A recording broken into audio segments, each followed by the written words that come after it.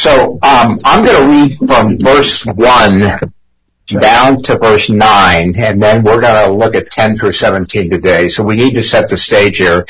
Jonah's only 4 chapters, and we're going to be covering this through the end of the year. And then 1st of January, right, Roger, we're in the book of Philippians. Yeah, okay. So, all right. I'm in the New King James Version, so bear with me, everyone. Verse 1. Now the word of the Lord came to Jonah, the son of Amittai, saying, Arise and go to Nineveh, that great city, and cry out against it, for their wickedness has come up before me. But Jonah arose to flee to Tarshish from the presence of the Lord. He went down to Joppa and found a ship going to Tarshish, and so he paid the fare and went down into it to go with them to Tarshish from the presence of the Lord. Isn't that interesting? He's going to Tarshish from the presence of the Lord. I mean, it's if, never mind, I'm not going to apply that to the day. All right, verse 4. But the Lord sent out a great wind on the sea, and there was a mighty tempest on the sea, so that the ship was about to be broken up. And then the mariners were afraid, and every man cried out to his God, and threw the cargo that was in the ship into the sea to lighten the load. But Jonah had gone down into the lowest parts of the ship and laid down and had fallen asleep. So the captain came to him and said to him, What do you mean here, sleeper? Arise, call on your God. Perhaps your God will consider us so that we may not perish. And they said to one another, Come, let us cast lots so that we may now know for what cause this trouble has come upon us. So they cast lots and it fell on Jonah. Does that surprise anybody here? Anyway, so then they said to him, Please tell us for whose cause is this trouble upon us? What's your occupation and where do you come from? What's your country and of what people are you? And so he said to them, I'm a Hebrew and I fear the Lord, the God of heaven, who made the sea and the dry land. So that's the background about what we're going to be looking at today. So my first question of the class, was Jonah really a prophet? He's included in the minor prophets. Was Jonah, if what we know about Jonah thus far, was he a prophet? Well, God wants to make him a prophet. But was he a prophet? I don't think he was at this point. Right. I think the Lord was going to use him. Right. That was his plan. Right. Would it be reasonable to consider more of him as a historian than a prophet? What prophecy we haven't finished the book yet. 4 chapters. We're going to be done with 1 here today. Is there anything prophetic about Jonah? The only thing I think that can defend his being a prophet is what the Lord Jesus Christ had to say about Jonah. Right. So in a sense, that's the element of prophecy that I think Jonah represents. But for the most part, he's more of a historian than he is a true prophet. Bob, go ahead. I'm sorry. The passage in the Pentateuch, I can't remember where. Wasn't he called a prophet there? I don't know that he was called a prophet. I mean, I'm not criticizing the term. I'm just saying we should consider the fact that his prophecy is retrospective when we look at the words of the Lord Jesus Christ. And we're going to read those words today, Bob. So we'll come back to that. He was so reluctant. Right, absolutely. Okay. That's a milestone. All right, we got a lot to cover today, so let's keep going. Secondly, what kind of place was Nineveh? What do you think? It was a heathen place. Yes. Very much so. Right. This is Babylon of the day and age in which Nineveh was being called to be preached to. So anyway, we're talking about a very worldly place. Part of Assyria, that whole area of the Middle Eastern world at that time, and really was a place that was heinous and really not consistent with God's calling to the people. And these people in Nineveh, were they Hebrews? No, probably not. Assyrians. Right. Let's review Jonah 1 through 9. We kind of did this. So let's revisit his decision to modify God's, was it direction or directions? Both. Okay. We're not going to spend much time on that. So here's the map. And I think the map is kind of informative in that here's Joppa down here. And here was the actual route that God had planned for him to go up to Nineveh. And here's Joppa, and the anticipated route that he chose was Tarshish. And I think the interesting thing here is that Nineveh was 550 miles northeast of Israel. But Jonah headed to Tarshish, located on the coast of Spain. Look at this. And that's 2,500 miles to the west. Not only did he make a decision not to go to Nineveh, this guy's traversing now nearly 3,000 miles in a different direction. Plus he was really going to England. Yeah, did you listen to Andrew's, you listened to the previous lessons? Where, the question is, where's Tarshish at? Yeah, right? Yeah, but actually that's even farther than 2,500. Could be. Well, his intent was to go to Tarshish. Anyway, right. Okay. All right. So, the storm was severe, and it's likely it would have really torn the ship into shreds. And moreover, I think the experience of these mariners was doubtful in this setting. So if we think about the boat they were in, the boat that Andrew, this was a flat boat that Andrew portrayed. I would think a wind of 20 miles per hour would blow that thing over. But I don't know nobody knows what the boat looked like. But this maybe was a little bit more realistic to think about surviving in a boat despite the storm, at least up to a certain point. But look what was going on when this wind was at the sea. Jonah's down below, somnolent as can be. So the sombering or slumbering Jonah had no opportunity to tell the mariners that he was on a mission of the God of Israel to go to Nineveh.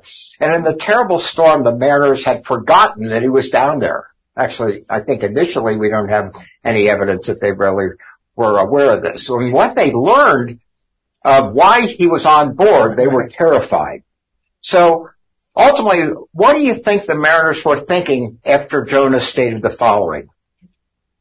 I'm a Hebrew, and I fear the Lord and the God of heaven who made the sea and dry land. What were they thinking at that point? Well, Bob, if you read verse 10, it almost seems like they had heard of the Lord, the God of Israel. They knew about this God, and he was a powerful God, and they were frightened about, here's this guy running away from him. And in verse 10 is so beautifully written.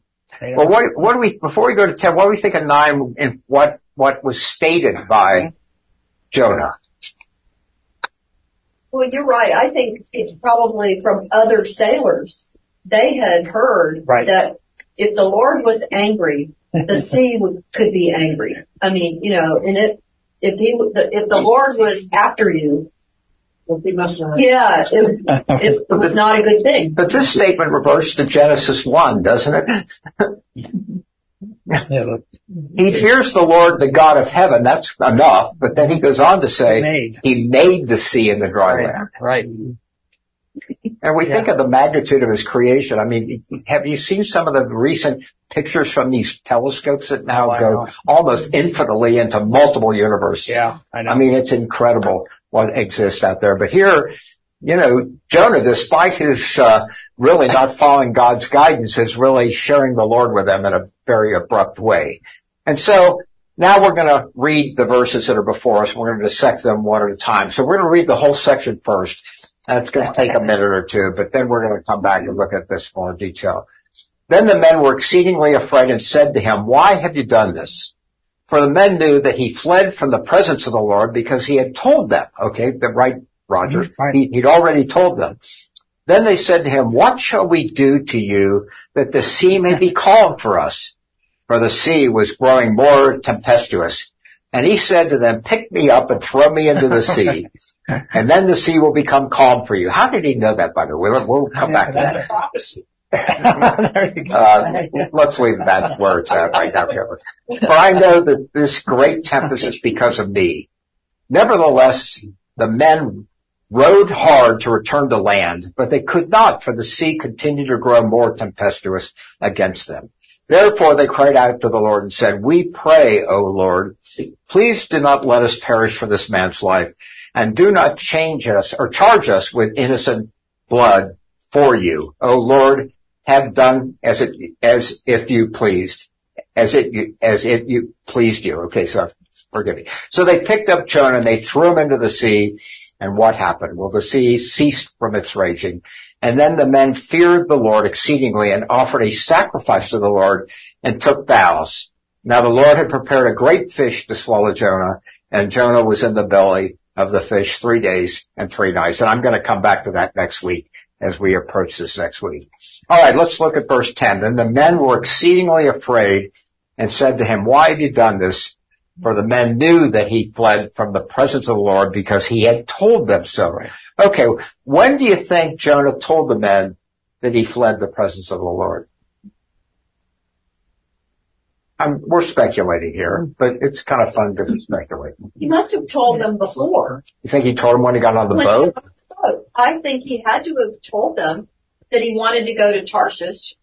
And maybe he told them why he wanted to go. Why had they forgotten this? Obviously, they hadn't forgotten. Well, it came up that they didn't forget it after a while, but they were. Or could it be Bob and we don't have all the conversation that they had with him. Right. So maybe that was the expanded conversation. Mm-hmm. So if you were going to flee the Lord, would you be telling the people that you're fleeing from the Lord anyway? So we don't need to spend a lot of time there. It's kind of interesting to think whether when he got on the boat he told them or there had been conversations subsequent to that. But new is third person perfect. I mean, interpreting the Hebrew verbiage in terms of its tense, etc., is a little bit more complicated, at least for me. But it indicates that he told them that this is something that was continued knowledge after he had mentioned it. So ultimately they do remember this. So why were they exceedingly afraid when they learned about this? I think they all knew about the Hebrew God. Okay. Even from the time they left Egypt, the Red Sea, coming into the whole land, knew how powerful the Jewish God was. Very good, Bob. And I think ultimately we're going to find out more that these were polytheistic individuals. They knew of a God. Think about today. How many people, deny that there's some God? Probably a significant minority of people. But most people think there's a God of some sort.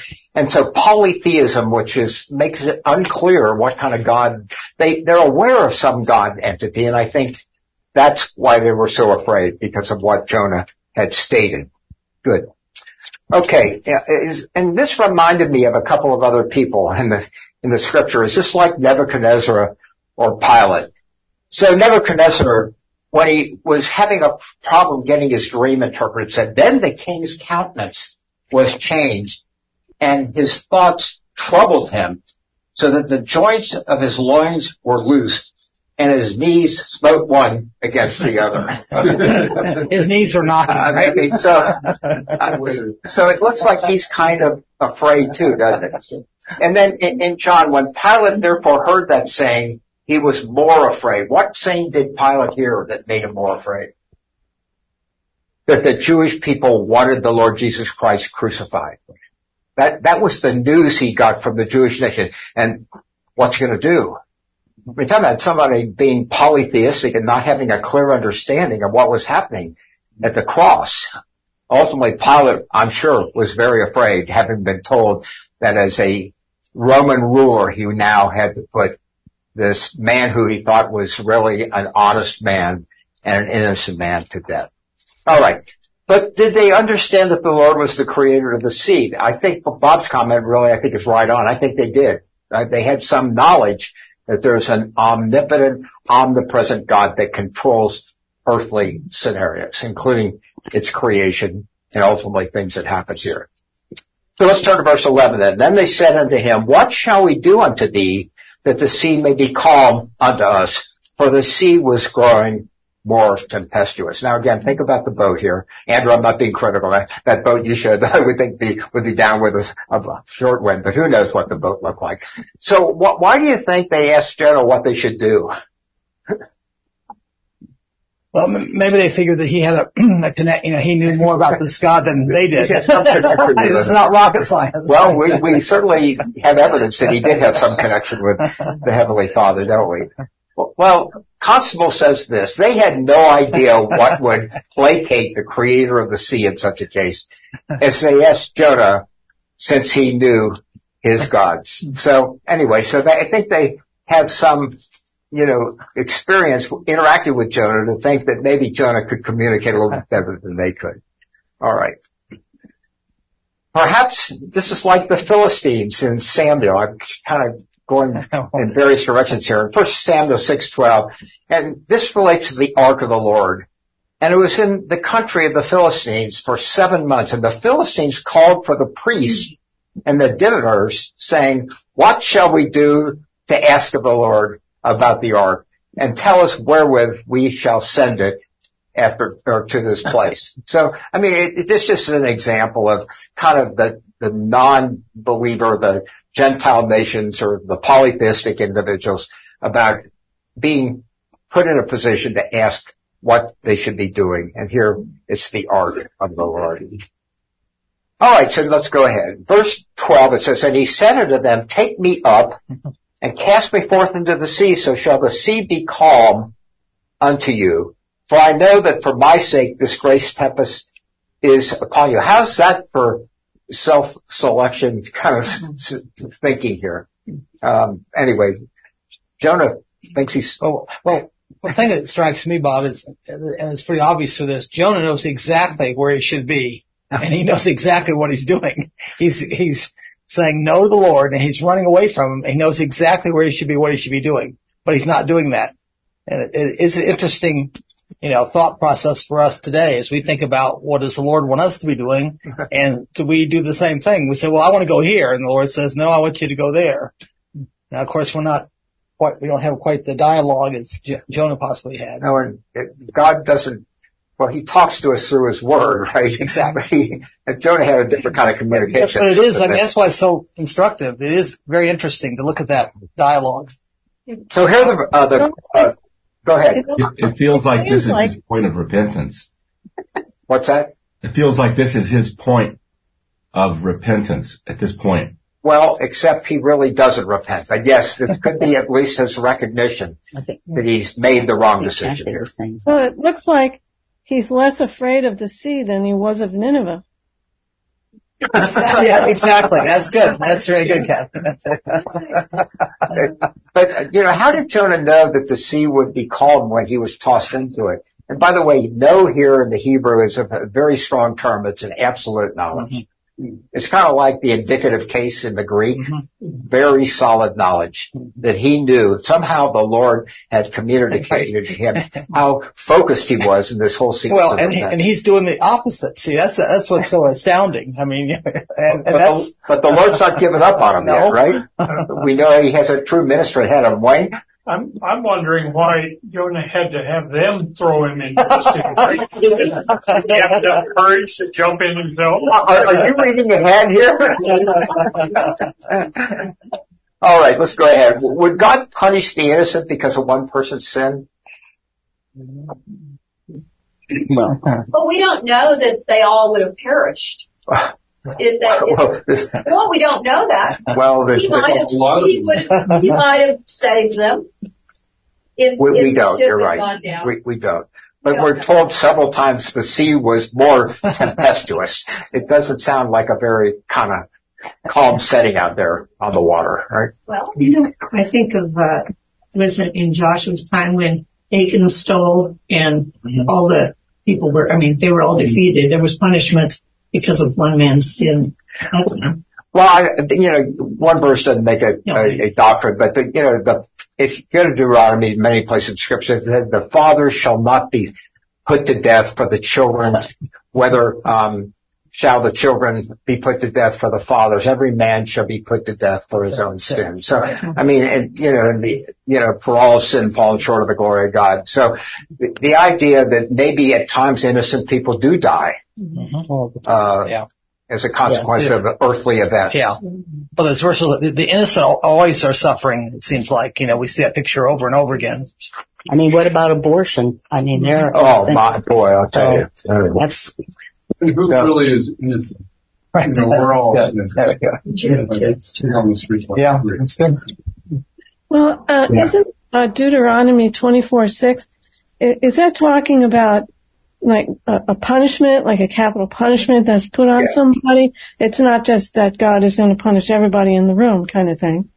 Well, the idea is that the sin of someone doesn't get carried over to another. This is simply children and their father and that relationship. It may not be a verse that's really worthy of serious consideration, but I think the innocent sometimes do suffer. Yes. For the sin of one individual. We don't need to think about specific examples, but All are condemned, right? I mean, all of us have fallen short of the glory of God. So that's the point here. Now, Constable has something to say here. He says, Jonah's answer reveals the double-mindedness of the prophet. So Wayne is going to get at what you said a little bit. He could have told them to sail back to Joppa if he really intended to obey the Lord and go to Nineveh. So that was one option, right? His repentance surely would have resulted in God withholding judgment from the sailors, just as the Ninevites' repentance resulted in his withholding judgment from them, that which ultimately is Jonah's future, right? Still, Jonah was not ready to obey God yet. So again, this is Constable's view of the world. ... He gives us some other things to say. So why did Jonah not end his own life by jumping overboard? I suspect that he did not have the courage to do so. So anyway, you quote other people who can say things better than we can as teachers. So anyway, so that's Constable's view. Constable's pretty right on, I think, in terms of his interpretation of this whole section of Scripture. Or, here we're looking at the potential prophetic value of Jonah. Or was Jonah a type of Messiah here, that one man would die to save others? Now, this is a small example. And of course, we know in John, never consider that it is expedient for us that one man would die for the people and that the whole nation would not perish. I mean, that's Christ, of course. It's more than one nation. Yeah, go ahead, Jim. We have to remember that I think one reason why Jonah did not want to go to Nineveh is because the Israelites probably would have persecuted him for doing that. Where? The Israelites where? In Israel. Israel per se. Okay. Where he came from, if they would have figured out that Jonah went to Nineveh to save all those great, wonderful people, I say that sarcastically. Yeah, for sure. They probably would have wanted to stone Jonah. Do we have any hint, though, that Jonah's decision not to go there related to that? I mean, I think you can speculate. No, we don't. We can speculate that, and it's, the Babylonians were hated by all of Israel. They would have found out that Jonah would have gone there, and they would have been saved, they probably would have hated Jonah for that. Okay. So Jonah was probably afraid of that also, and that's probably why he did not want to obey God. Relate to that to us today. Oh yeah. How about an Israelite going to the Gaza Strip preaching the gospel? Yeah. It would be a tough one. Boy. Isn't it also interesting that Jonah is the only prophet in the Old Testament that was called to go to a heathen country? That's interesting. Yeah. All the other prophets just dealt with Israel. They really did, Amos and Obadiah. Obadiah we know very little about, but, Zechariah and certainly Jeremiah said for sure. Good point, Bob. All right, let's go to verse 13. Nevertheless, the men rowed hard to bring it to the land, but they could not, for the sea was growing more tempestuous against them. That keeps coming up, doesn't it? So why did the mariners decide to head towards land? Get away from the sea. Well, they didn't want to throw Jonah overboard. They didn't want to. That's murder. Okay, that's what I'm going to, James. Good. That's murder. They didn't want to commit murder. And Proverbs 21:30, love this. There's no wisdom nor understanding nor counsel against the Lord, right? I mean, you can throw Proverbs at people whenever you want. I mean, but, the wisdom of God is, superior to any wisdom that we have, for sure. Mm-hmm. All right. So on to verse 14. Wherefore they cried unto the Lord and said, We beseech thee, O Lord, we beseech thee, let us not perish for this man's life, and lay not upon us innocent blood. For thou, O Lord, hast done as it pleased thee. Doesn't this remind you of the desperate prayer of a non-believer today? Or perhaps even some believers? Right. Mm-hmm. Think about, how many people who don't know the Lord based on the crucifixion and resurrection of the Lord Jesus Christ, paying for their sins and dying for their sin nature, how many people reach out to God desperately to pray for some outcome? Mm-hmm. And I think believers do that too. We think of ourselves rather than the ultimate circumstances for growth of the tribulations and trials we fall into. I think we can just pause here for a second and just think about how the world system responds in prayer when they're desperate. Mm-hmm. And I think that's what's being represented here by the mariners at sea. Macaulay, the sailors do not wish to perish for the sin of another, nor on the other hand do they wish to be guilty of the shedding of innocent blood. So, but ultimately they're protecting themselves, which, if you think about the earthly existence, I mean, for us who know the Lord, we tend to protect ourselves. We don't want to be subjected to undue trials and tribulations that might result in death. Any other thoughts about that? Well, they didn't want God to take vengeance on them for killing Jonah. But you can understand from a human perspective their position here, right? Absolutely. I mean, or should we say their condition? Here's a thought. Okay. Jonah might have, how someone would say, I'll do this, I'll sacrifice myself for this, hoping that everyone will say, oh, no, we won't let you do that. Maybe he was hoping that they wouldn't throw him overboard. Okay. But then they did, and then they were like, oh no, we made a mistake, so. Well, they did throw him overboard. We're going to get to that in a second in terms of the consequences of that, but it's kind of interesting to see what they did after they did. So, they cast him forth into the sea, and the sea ceased, from her raging. So, probably took a millisecond, right? As soon as he hit the water, the sea was no longer tempestuous. I love the term. Doesn't this remind you of the disciples' experience on the Sea of Galilee? And he arose and rebuked the wind. And remember that they're ultimately having the tempestuous wind on the Sea of Galilee. And Christ rebuked the wind and said unto the sea, peace, be still. And the wind ceased, and there was a great calm. So, again, this is the Lord Jesus Christ. And presumably, maybe even he was the one who enacted the will of God in calming the sea there too, likely. I mean, Christ probably did many things in the Old Testament as a mechanism for God to bring that to the attention of the Israelites. And the Old Testament gives similar attention to this power of God. Just some verses from Psalms. Thou rules the raging of the sea when the waves thereof arise, and you still them, and he makes the storm a calm so that the waves thereof are still. So, I mean, the scripture talks about God's power over the sea. Okay, verse 16. Then the men feared the Lord exceedingly.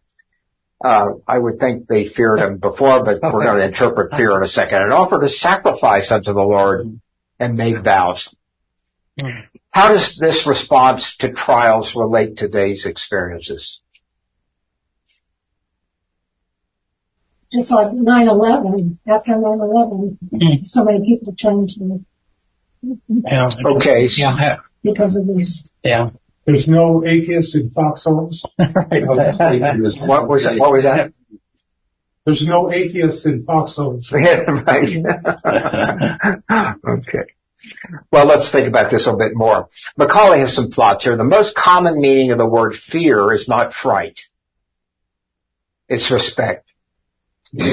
But this is doubtless it's the meaning here. And it does not imply that the sailors rejected their polytheistic beliefs. Their respect for the Lord is demonstrated by their sacrifices made to him. So, in Psalm 116 it says, I will offer to thee the sacrifice of thanksgiving, and will call upon the name of the Lord, and I will pay my vows unto the Lord now in the presence of all his people. Now, presumably, that's of David. How about what kind of sacrifices and vows were these guys making? They were just trying to appease God, right, whom they had learned about but didn't really trust as believers do. But Jim, what about this? I'm raising the point here. Could these vows indicate some conversion, at least on part of these individuals? I mean, conversion in the Old Testament is a little bit tougher to interpret in terms of what it is in the New Testament, for sure. What are your thoughts? Are some men going to turn their lives over to God here based on this? As polytheistic as they were, I doubt it. you know, they were just acknowledging that this is a God that's in control of the sea, at least. You know, so I don't think so. Okay. I think there could have been diversions from this. Remember when Christ was crucified, everyone hated him. But after he was crucified, there were like 5,000 in one place that believed. Mm-hmm. And there were many Jews, Nicodemus is a good example, pretty close to him before the crucifixion. And you got the idea there were faithful Jews, who before the cross really presumably continued to be part of the new church. I think that's right. Yeah, I think, what's conversion of the Old Testament? I mean, salvation is based on, what's faith? Faith is believing what God has revealed. And that's true from Genesis all the way to Revelation. We in the New Testament are very privileged to have the written word of God. In the Old Testament, it was through the prophets and the high priest that ultimately people were brought to God. But that was a period of atonement only. I mean, it was not the kind of conversion we have today. So you can speculate, was this ultimately taking the power out of the sea, which was immediate when Jonah hit the sea? Could that have changed lives? And we can just speculate that maybe it could have. Mm-hmm. All right. Verse 17, which will lead us into next week, is, now the Lord had prepared or ordained a great fish to swallow up Jonah, and Jonah was in the belly of the fish 3 days and 3 nights. Notice what the verse says. It just says he was in the belly of the fish for 3 days and 3 nights. I love J. Vernon McGee, and I gotta bring something to your attention that McGee had to say. He lists some extravagant theories of the critics of this part of Scripture. Oh, no. And here they are. I'll read them. Number one, there's a theory that Jonah fell asleep during the storm and had a dream, and that the book of Jonah is the account of the dream. All right? Number two, and by the way, this is a great story for children. They love, this story. Number two, there are those who relate the book of Jonah to the Phoenician myth of Hercules and the sea monster. You like that one, huh? Okay, 3, it's claimed that Jonah was picked up after the storm and shipwrecked by a boat that had a fish for a figurehead, which gave support for the record in the book of Jonah. Okay. And McGee's 4th bullet point is others resort to the wild claim that a dead fish was floating around and that Jonah took refuge in it during the storm. Okay. Which one of those do you like best? Did I say none? No, but seriously, I mean, people that are critical of the Word of God just claim that this couldn't have occurred. I mean, people select the miracles they think were possibly explained scientifically. Right. But those that weren't, dismissed. There are very few Jewish people who really believe in the Lord God, that believe that the Red Sea was really parted. No. I mean, it's amazing why they pick and choose. But the whole, how many, laws of the Old Testament they follow to the T. I'll never forget this guy who was studying at Yeshiva University in New York. I was on a flight, Margaret and I on a flight I think, to Sydney at that time, and he had his little skull cap on, and the Lord put him next to me. And so I asked him about keeping the law, and he said he 15-hour flight. You didn't have to remind me. Okay, that's enough, Margaret. What a chance to have a great conversation. This guy thought he was keeping every Jewish law.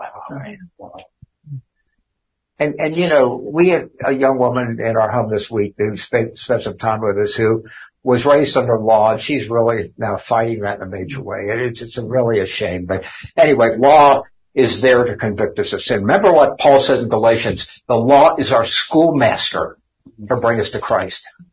The law was never meant to be kept, and God knew that from time eternal. But the story becomes validated when referenced by the Lord. And this is what I was mentioning earlier. And we'll read it here. Matthew 12:39-41. But he answered and said unto them, an evil and adulterous generation seeks after a sign, and there should be no sign be given to it, but the sign of the prophet Jonah. For as Jonah was 3 days and 3 nights in the belly of the great fish, so shall the Son of Man be 3 days and 3 nights in the heart of the earth. The men of Nineveh shall rise in judgment with this generation, and shall condemn it, because they repented at the preaching of Jonah, and behold, a greater than Jonah is here. Boy. Now there's the prophecy, I think, that we can call Jonah a prophet. But if this were here, I think we would think of him more as a historian. So I'm going to end with Constable and Macaulay in sequence. Constable, the Jews were familiar with a mythical sea monster, the Leviathan, that symbolized both the uncontrollable chaos of the sea and the chaotic forces that only Yahweh could manage. The Hebrews did not believe that Leviathan really existed any more than we believe in Santa Claus. Yet the figure was familiar to them, and they knew what it represented. For Jonah to relate his experience of deliverance in his cultural ancient Near Eastern context would have impressed his hearers that a great God had sent them unto them. It's probably for this reason that God chose to save Jonah by using a fish. Interesting. And Macaulay, the verb translated appointed is mana and means to ordain. I think this is really important here. So the idea of appointed is probably a misinterpretation. It's used 4 times in the book of Jonah, and in each case, God is the subject of the action. God ordained a fish. God ordained a plant. God ordained a worm. We'll be coming to those sections. And finally, God ordained a wind. This reveals the sovereignty of God behind the events that take place in the book of Jonah. All right, so we've covered a fair amount of text here today, and we speculated some, but we hopefully have been entertained by what God has to share with us in the book of Jonah. Comments, questions? For those who cannot believe the literal book of Jonah, how could they possibly believe that Christ said he would die and rise again in 3 days and then actually do it? Absolutely. You know, the world system who are not biblically saved really pick and choose what they want to use in the Bible. I didn't get saved till I was 30, and I grew up very skeptical of Scripture because I thought anyone could choose a single verse to defend any position they wanted to take. And that's not rightly dividing the word of truth. And what became clear over my years of being with the Lord is that the whole Bible works as a theme and can be intertwined in a very, very major way. So but you know, as a non-believer, you can be very critical because you see the way Christians live and act at times and be very critical of that. But ultimately, when you get in to see, we're all saved by grace. And that's the only avenue and platform to a relationship to God. Thanks, Bob, for your comment. Any other thoughts or comments about this section? All right. Well, we'll take this on next week again. And good. Roger, could you close us in prayer, please? Dear Heavenly Father, we thank you for our time today, Lord. We thank you for the example of Jonah, how significant it is, that, the prophecy of Jonah and his reluctance, and then his how through your divine appointing him, Lord, he carried out his mission to go to Nineveh, Father. Thank you for that. In Christ's name, amen. Amen.